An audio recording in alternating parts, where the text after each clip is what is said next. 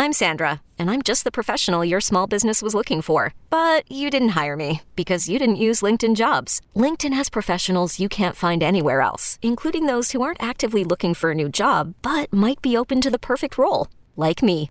In a given month, over 70% of LinkedIn users don't visit other leading job sites. So if you're not looking on LinkedIn, you'll miss out on great candidates like Sandra. Start hiring professionals like a professional. Post your free job on linkedin.com/recommend today.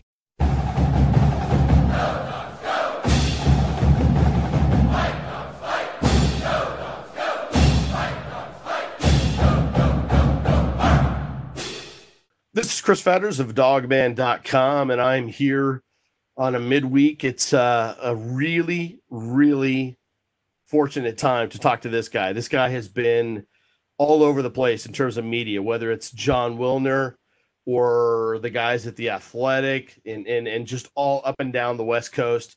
This guy has been on top of it when it comes to brands, networks, media rights deals, strategic partnerships, all the things that you want to talk about, especially when it comes to the Pac-12 deal that's going to be coming up in a couple deals, in a couple years with the TV rights and the media rights and everything that's going on. We had to talk to our friend, one of our good buddies, AJ Maestas, founder and CEO of Navigate. How are you doing, AJ? Good. Thank you for having me, Chris. Happy to be here. Yeah, like I said, it's been a while since we got a chance to talk to you. I think the last time we talked to you was many, many months ago, and certainly pre-COVID and all the stuff that's going on with the pandemic. I guess, first of all, how much has it kind of turned your world upside down in terms of how that's going and how that's affecting kind of all these rights deals and all the things that you would normally put together over the course of a year?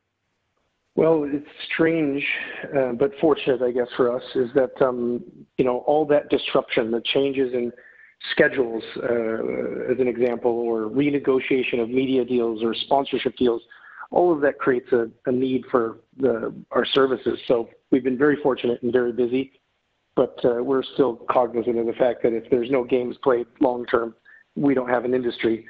So we are just lucky in this strange way by being a little bit counter-cyclical in this moment. So we've been slammed, but we're not really treating that as a good thing, right? I mean, there's not a lot of positive outcomes yet, at least from COVID. So ultimately, how much has this really affected your work in terms of helping different conferences, whether we're talking about college football, whether we're talking about the NFL, whether we're talking about all the different leagues that you are a part of? How has it really ultimately kind of changed the foundation of the things that you're working on? Because yes, obviously it's clear that there's no games really going on. There's been kind of a halt, whether you're looking at Major League Baseball or the NFL or what have you. But ultimately, these things are going to start to happen. And like Jen Cohen said, the Washington Athletic Director, this is not a stop. This is just kind of a pause in what's going on. Eventually, we're going to get things back to normal. How does this really reflect on your business and how you're trying to put things together during this pause, knowing things are going to get back to normal eventually? Well, at the core of our business, we're research and analytics and database decision making. So our job is to give our clients clarity and confidence, to show them a crystal ball into the future. So you can imagine there's an increased need for that in a time with this level of uncertainty and, daily changing information. So anything you can think of, we work with all the league offices, as an example, all the major pro sports league offices, and we've worked on major strategic initiatives for 4 of the 5 major collegiate conferences, Power 5 that is. So if you think about everything from scheduling to play formats and how that affects television audiences to the relationships with the networks and the content they're putting on there or lack thereof, to sponsorship deals, where you're contractually obligated to deliver things like exposure and tickets and benefits and, all the way down the line. All of these things require an adjustment or a renegotiation or make goods, and virtually every clause you can imagine has this force majeure language in there that asks those parties to find a reasonable middle ground, and if they can't, there's problems. So in a normal year, It's only things that are up for renewal. Only if the television network deal is up for renewal, let's call it every 6, 8, 10 years on major league and conference contracts, or sponsorship deals every 3, 4, 5 years, they might be up for renewal. And now you have a year in which every single deal in every way has sort of a look-in clause in it, given this sort of global pandemic and the disruption, at such a high level. So, yeah, I mean, it's really like having, a decade of work fall into 3 months, and there's just not enough time to go around. But it's also exciting. There's a chance for transformational change if it was necessary. One of our biggest brand clients is Anheuser-Busch. They have about 50% share of beer in the U.S. They're by far the largest sponsor here in the United States of sports teams. We have to look at every single one of their deals in every single way. And it's a chance to ask ourselves how many of those they really need to keep on a going forward basis. So sometimes there's positives that come out of a reshuffling of the deck. But it has not been easy on our team. And we're all feeling anxiety and stress, right? There's so many things happening in the world right now that are disruptive. And uncertainty is something people never deal with well, especially when it's outside of our control. So we are lucky and playing a critical role and working all over the place and doing many months, if not years of work in a very short amount of time. Well, it's a really good point, AJ, because you talked about transformational change, and you talk about how sometimes events will kind of foist that upon you. But when you look at specifically college football, for instance, and especially the conferences, whether you're talking about Pac-12, whether you're looking at SEC, Big 10, Big 12, ACC, whatever, was that transformational change starting to maybe evolve anyway, and maybe the virus has started to, maybe push that even further? Or do you think this is a situation where, this thing is just all of a sudden kind of happened, and now everybody is all of a sudden going to have to just adapt to what's going on? Most things from this are an accelerator, whether that's social, digital, mobile, utilization and trends, which were inevitable, but sports, which is often about a decade behind, more competitive industries, is further behind than even maybe, the general population. And that could be said for a bunch of things in collegiate athletics, which tends to find itself even behind professional sports as far as business practices.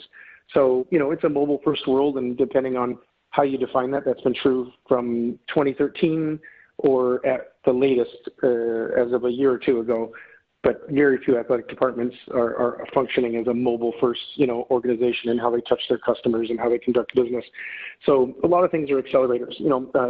We did an article for John Wilner that we have a word limit, so it's very high level, but essentially it's a global trend, declining attendance before COVID.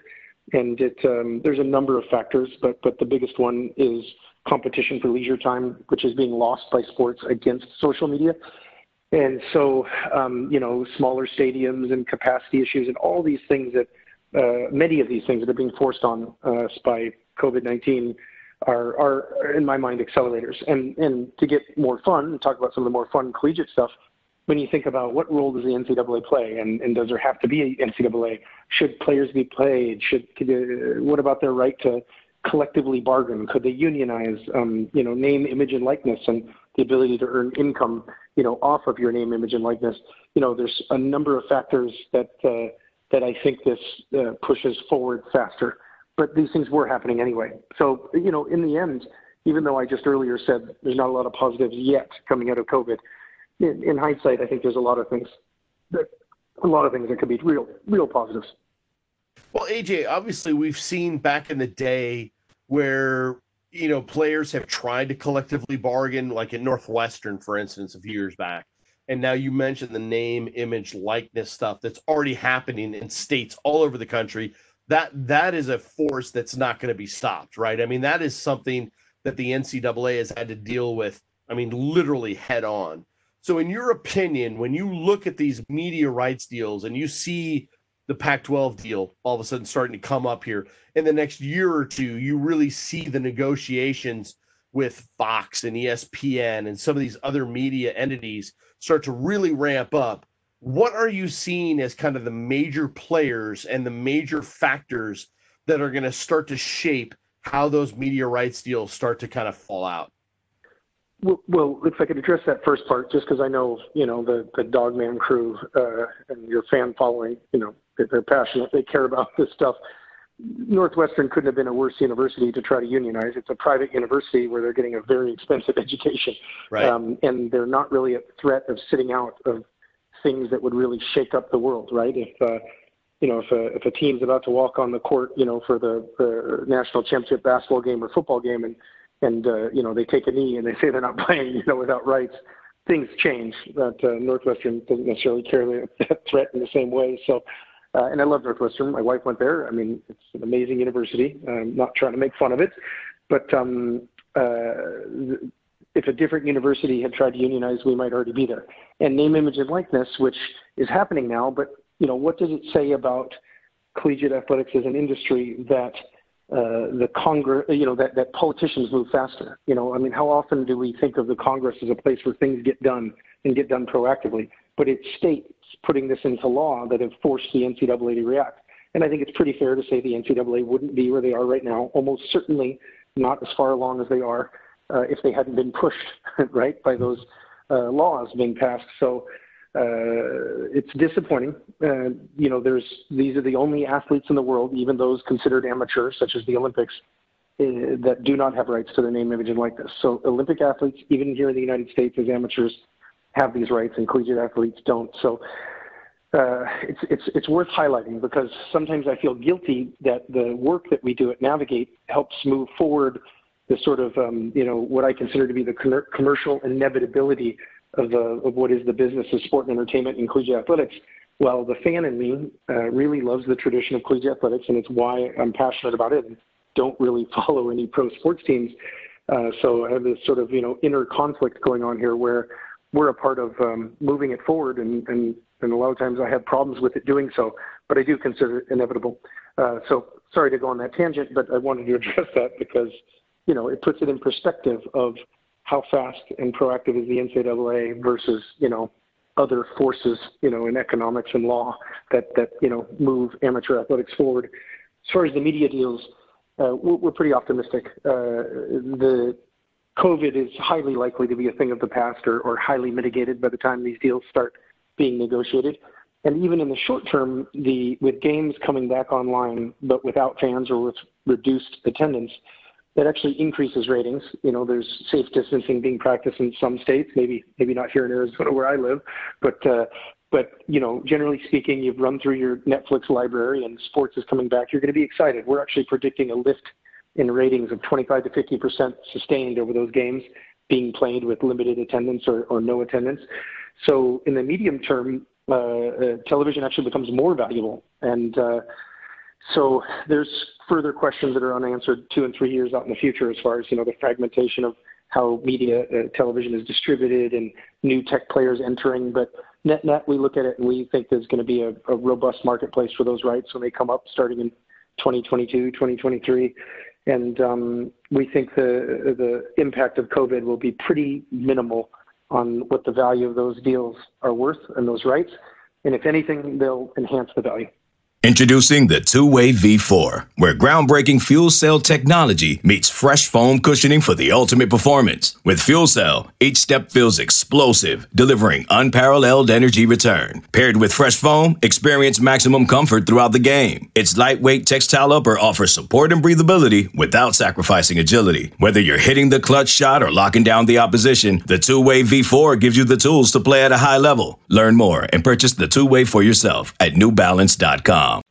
Well, now, AJ, you just kind of hinted at it, especially here on the West Coast with Washington, up and down the West Coast with the LA schools and the Bay Area schools, Oregon schools, what have you. There seems to be kind of a new dawn coming when it comes to this new TV deal for the Pac-12. Obviously, we can kind of put COVID in the rear view mirror based on what you just talked about when the Pac-12 is negotiating their new rights.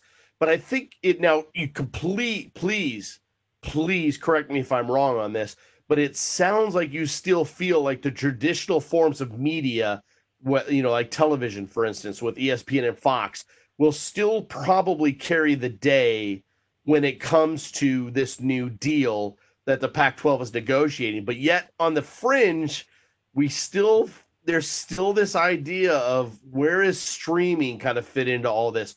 Where do some of these new media partners like Apple and Amazon and Netflix and some of these other partners, where do they come into all this? I know that's a loaded question, AJ, but kind of give us a feel for where you think the Pac-12 is. What path are they starting to head down right now? Well, one of the benefits of some of the things that might have been a thorn in the side of their revenue potential and even their just public opinion as far as the Pac-12 network become benefits at that time because they own 100% of the network, and those deals and those relationships, including some of the multimedia rights relationships and things that go along with that, are coterminous with the Tier 1 deal. That was this excellent deal, just to revisit history, shared with Fox and ESPN. So that gives them more options, more flexibility than other conferences have. So that's a real positive. As far as the tech players entering, and they're openly discussing this, right? So I think it was Apple that was mentioned by an executive at the Pac-12. More bidders means a higher price, generally speaking. We're just talking game theory principles of negotiation, right? That's a positive. And then if you look at who some of those potential bidders are, let's say it's Amazon or Apple or Google with YouTube. Look at the money they're sitting on. I mean, the two of those three are printing cash. They have balance sheets that could allow them to buy every pro sports team in the United States if they were all simultaneously for sale. In theory, they could do that in cash today. So, if they want to be in the business and they want to, let's say, overpay to buy their way in because maybe their distribution is more difficult or non-traditional or smaller than you would get from an over-the-air network, they could do so. And if anybody was set up to do that, it'd be the Pac-12. Being on the West Coast, it's a tech-forward, population. If you look at some of the things that I know people aren't happy about, but the distribution or lack thereof for the Pac-12 network makes it less of a risk. Most of the teams and leagues that we've assessed this with face this very difficult decision, and the same decision was faced when cable, was new. Cable didn't have the same reach as free-to-air television, right? Setting up bunny ears on your TV, obviously. So, but they could offer more money because they had a revenue stream from not only advertising, but they also made money based on the cable bill you pay, right? Your monthly subscription. So, if you think about these new players, they're facing some of those same challenges, which is, do I reach less of an audience because this is a new emerging, but it is the future, method of distribution, and do that for more money, or do I harm my product by having less, reach? Well, the Pac-12 network's distribution is small enough that that's not really a risk. If they became one of the first critical pieces of content on Apple TV, they'd instantly have a reach that's comparable to the Pac-12 network today. So it's real. To summarize all that, it's real, and it's a good thing. Well-heeled additional bidders that kind of fit with our side of the country, and the makeup of the alumni network and fan base of that conference. And it doesn't mean it has to be all or nothing.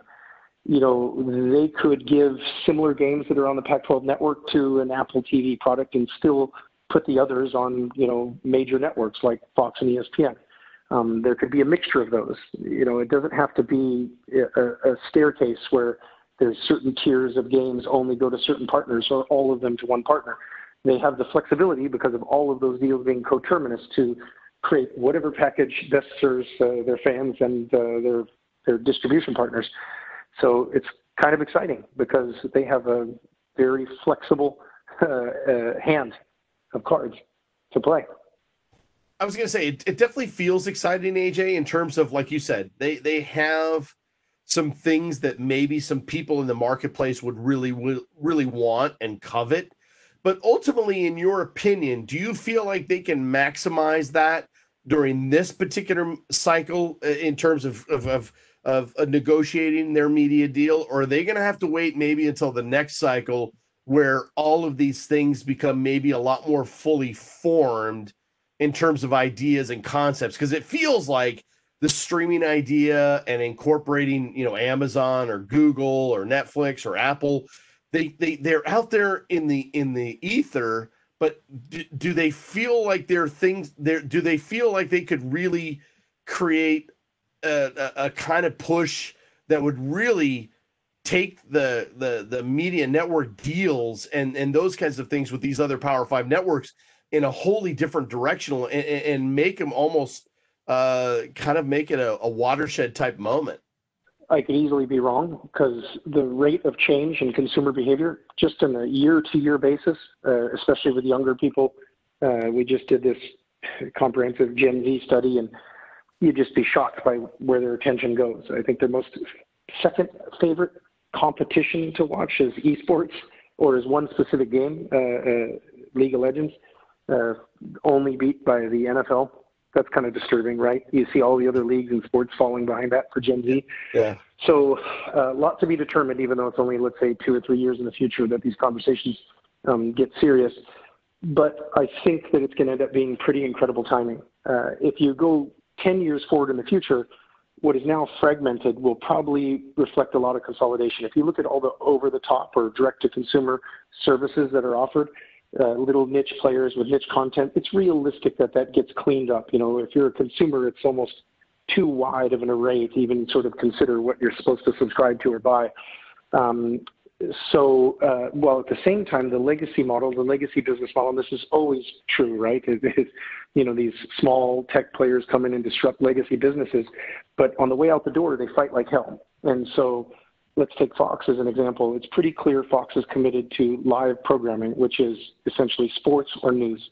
And now that there's that sort of sale of Fox, if you look at Big Fox, I don't think they'll lose the NFL. I don't think they'll take any chance on not retaining the NFL, which puts the NFL in a heck of a negotiating position. But right after the NFL deal in 2022, then comes this wave of a number of other pro sports leagues and also most of the collegiate conferences. So if the legacy players need appointment-based viewing, because it's the only thing you can't get right on Netflix. It's the only thing you can't get on with a library, an on-demand viewing, which you can get for any form of drama. So it's holding together that legacy business model of a bundled pay TV. You know, so you think of the interests of a DirecTV or a Comcast, or the interests of ESPN and the Disney family of channels. So even if it maybe isn't wise long term, if they're going to stay in that business model and protect it, they're going to pay a premium, and they're going to protect those digital rights. While at the same time, as we already discussed, these very well-heeled tech companies that can throw their hat in the ring, and they may be on the early edge of where they belong in that space, but they can certainly afford it. And if they do the math on buying their way into the space or becoming a major form of a network. So I don't know. It's hard to say. It would be ridiculous to say it with extreme confidence, but I actually think the new players will be just serious enough and have the money, and the legacy players will be just desperate enough and still have the money, in which they might not, 5 years later, to all make serious bids for sports content. Well, it sounds incredibly interesting, AJ. I mean, obviously, the timing of it, and like you said, you could be wrong of it. In 6 months from now, it could be 180 degrees from what we're talking about right now. I guess what I want to drill down to is specifically with Washington, for instance, because as you know, we're dealing with the dogman crowd here, and everyone kind of wants to know how this new deal would kind of affect the specific Pac-12 programs, including Washington. I'm just kind of wondering, with the COVID, and not to go back to that, that talk that we've had, but it just feels like the budgets, they're projecting losses of tens of millions of dollars when you're talking about season tickets, when you're talking about the associated booster donors that have money that are tied into those tickets and what have you, let alone concessions and all the merchandise that kind of comes with that. How does a program like Washington kind of come out of this and feel like they're in a position where they can still, break even or still come out of this in feeling good about where they're at right now? Well, I'm a Husky fan, so maybe I'm being overly optimistic, but UW can feel good about the situation. It's a short-term thing. The only thing that's tough is the constraints of being a part of a not-for-profit public state university. So mechanisms that a private business like Navigate could use in a situation like this, like a loan, if you saw it as a non-reoccurring event, and a short-term problem, there's resistance to that, right? Like I doubt they're going to finance it, through debt. But they do have a reserve, which is incredibly rare. That's a sign of amazing fiscal responsibility that exists almost nowhere in collegiate athletics. I don't think that they would use it for this, but if there was ever a time, right, it'd be a non-reoccurring, moment like this. Certainly there's going to be cuts that hurt. There's going to be good, hardworking people that lose their jobs, and maybe those jobs don't come back quickly. There must be sports at risk. I don't know any insider scoop or any details of what might or might not be looked at, but this is true across the whole universe of collegiate athletics. But there's haves and have-nots in collegiate athletics. It's not a level playing field, and Washington is really heavy on the have side of that equation. Beautiful, rich city with great wealth and wealthy donors and a great marketplace and a great recruiting base and, incredible facilities and an excellent university. And, there's a bunch of benefits that make Washington a safe place to be. And so usually when there's a moment like this, a disruption like this, it usually, it deepens the divide between haves and have-nots. And I think that's, what you'll see with universities. The people in the worst place to handle this, it'll be a tougher impact on some of those smaller universities with, less of a fan base. So when we talk about $50 million as an example, to do that math, you'd have to assume you lose annual campaign donations and ticket sales and, all the stuff that goes along with game day. But my prediction is that if asked to pay for your tickets, even though you can only attend one or two of the 6 or 7 home games, a lot of people will step up and do that. An example of that was just a couple of years ago, the tax deductibility of the gift or the donation tied to the annual campaign.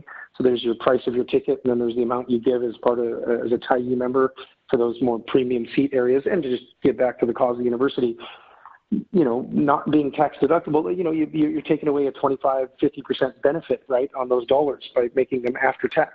Mm-hmm. And I'm pretty sure they did not take a step backwards, as a university in the overall gifts. Granted, it was a white hot economy, but normally an economist would sit down and say if something becomes 30, 40% more expensive, you will, in theory, lose 30 or 40% of your customers, right, if there's a whole match there on price and demand. So I think a similar thing might occur. I'm not saying 100% of people will pay for tickets that they can't use because of a pandemic, but, keeping the mission in mind, wanting to move forward, not wanting to lose your place in line as far as your priority or the location of your seat, wanting to support student athletes, because being a fan of a university is more than being the fan of a for-profit team where it's just purely winning and losing, where you're thinking about your alma mater and the student athlete experience and all the missions that are served by a university that go way above and beyond just winning and losing in dollars and cents. For those reasons, I'm guessing a very healthy percent of people will actually honor their tickets, 70, 80% of people, I'm guessing.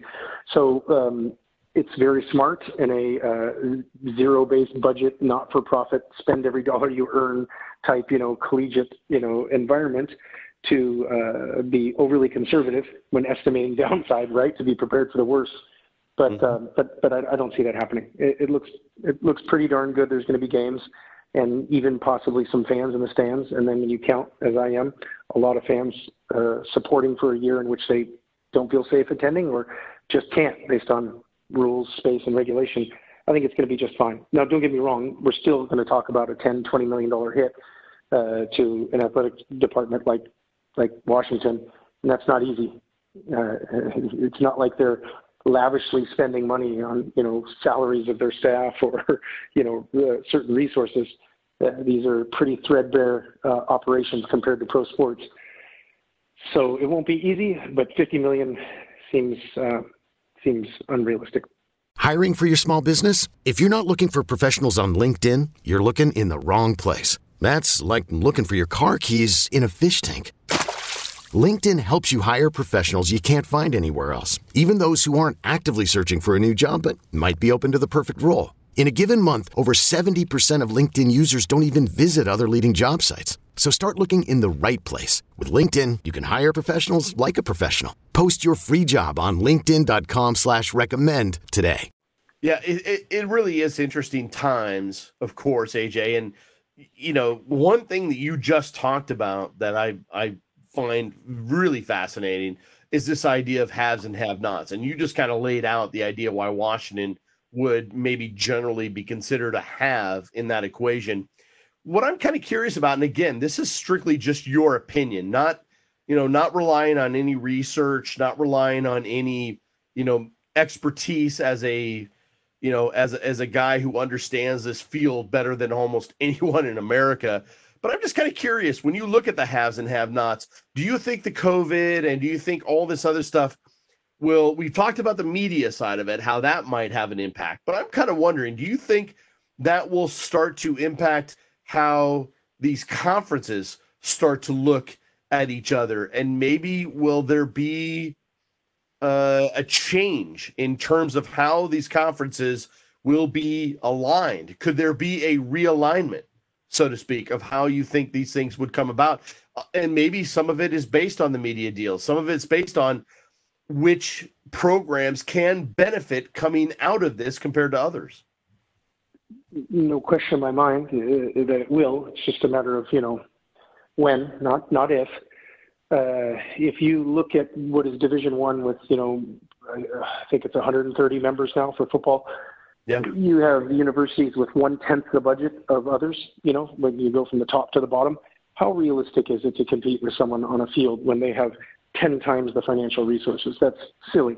And the haves and has-nots, that divide will grow with the television deals and that athletic article that we just put out that I shared. Those conferences, Conference USA took a step backwards in their most recent TV deal just 2 or 3 years ago. That's not unrealistic that there, isn't enough TV time or value to go around for some of those group of 5 conferences. And then when you look at revenue sharing, there's all these mechanisms in pro sports that work to create a level playing field, whether it be sponsorship dollars or ticket sales. There's shared revenue and backstops or luxury taxes based on how much you spend on your player payroll and things like that. These things don't exist. The only thing that's really shared is bowl money, television money, NCAA, money that sort of gets distributed for most conferences evenly across their membership. So, if you take the Wazoo versus UW sort of scenario and say, how bad will this hurt each party and what does it mean for local revenues? They're kind of on their own except for the TV money. So, can Florida Atlantic University realistically year to year compete with the University of Florida? No. And so it's pretty un-American, honestly, when you think of, our belief system and a meritocracy, level playing field, and you prove it out, with actual performance and what have you. So, some of these rules that we discussed, whether it's name, image, and likeness, or the ability for athletes to earn money and be compensated, or other benefits that may come their way, the divide is already incredible. It makes a lot of sense that there be 2 divisions of Division I football.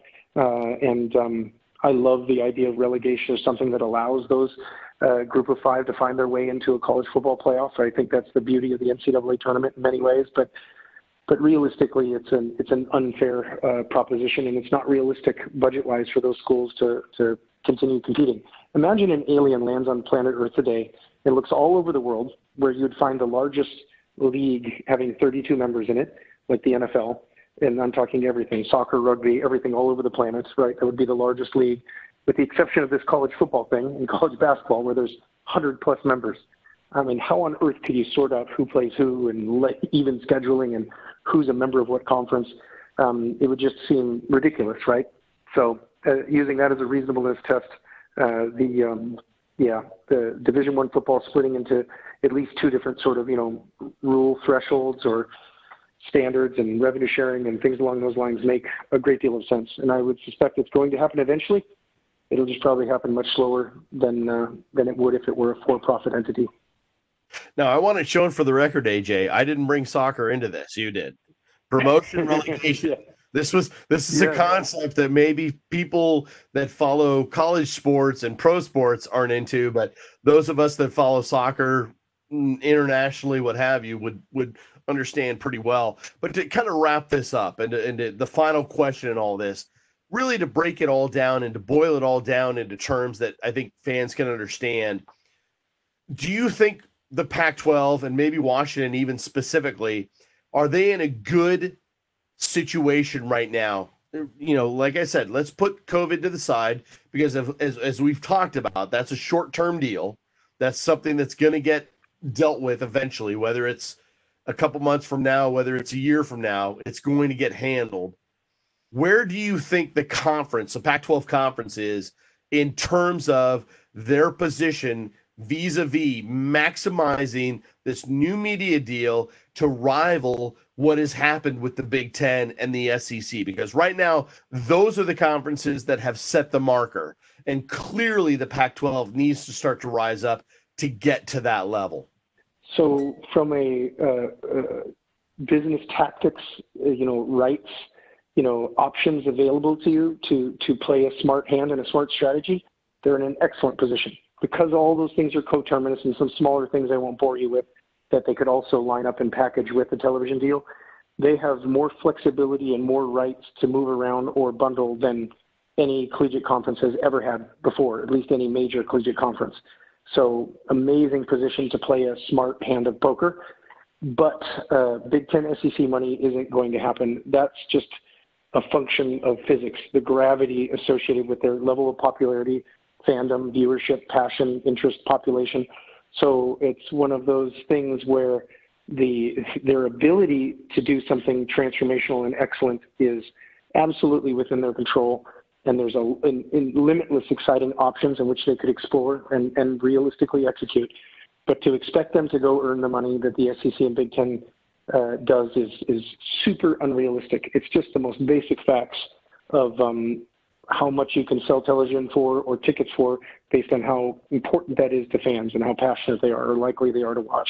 We just don't have that on the West Coast. There's a lot of fan apathy. It's not just collegiate athletics. There's very few pro sports teams that have, really, found that combination to have a really loyal and passionate and sustained fan base over time on the West Coast.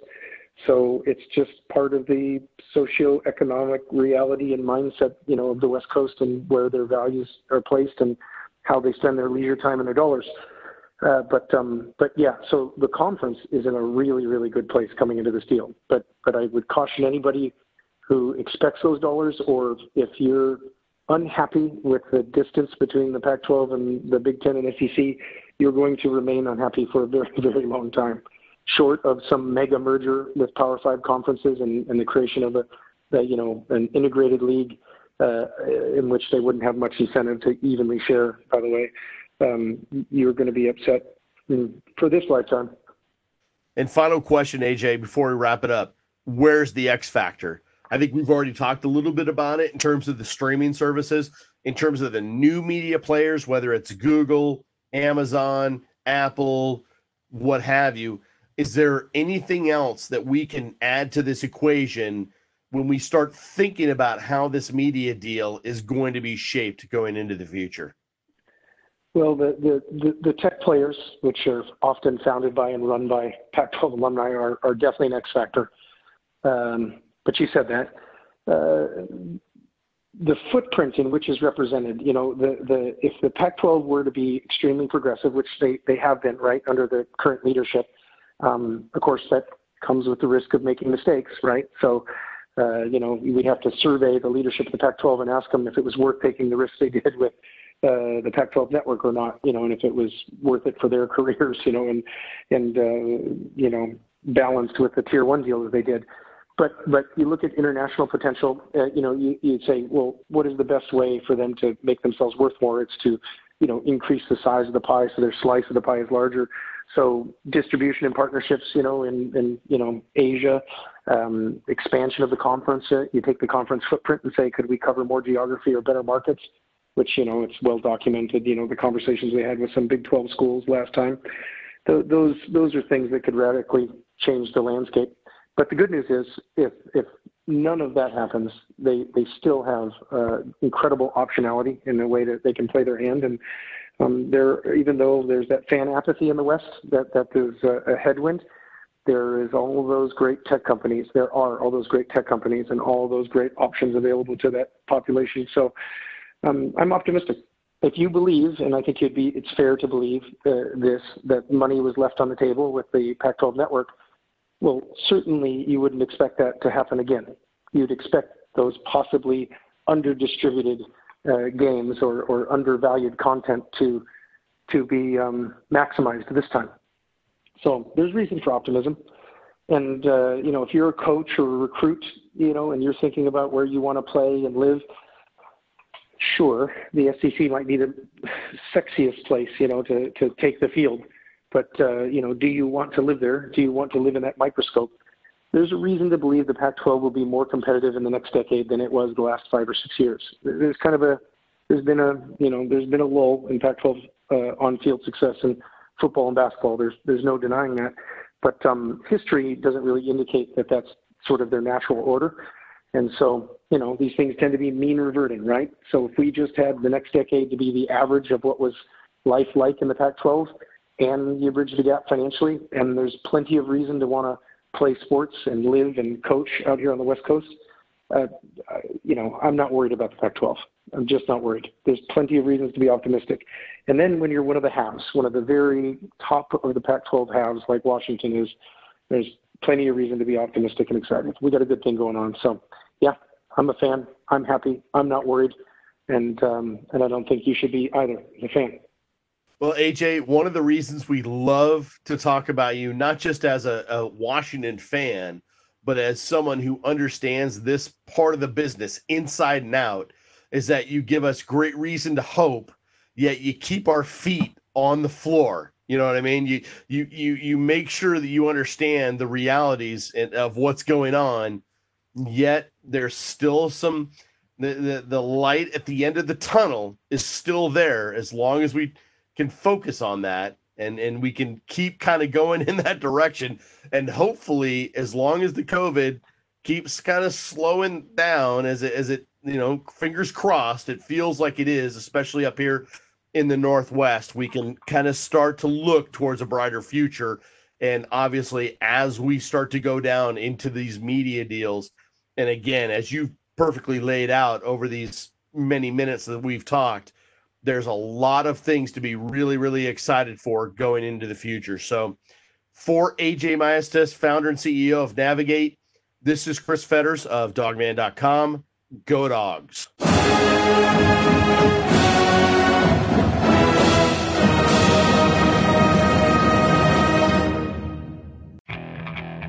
Okay, picture this.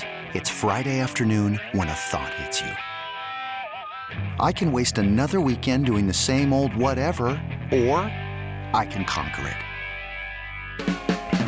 I can hop into my all-new Hyundai Santa Fe and hit the road. Any road. The steeper, the better. Because my all-new Santa Fe is available with H-Track all-wheel drive, so I can hit the trail without a worry in the world. Heck, with 3 rows and best-in-class rear cargo space, I can pack the whole family in with all our gear. We've got available dual wireless charging for our phones, so we'll never lose touch with civilization, and we won't lose touch with the primordial power of Mother Earth. So which is it? Waste the weekend or do something a little more epic? And conquer it in the all-new Hyundai Santa Fe. Visit HyundaiUSA.com or call 562-314-4603 for more details. Hyundai, there's joy in every journey.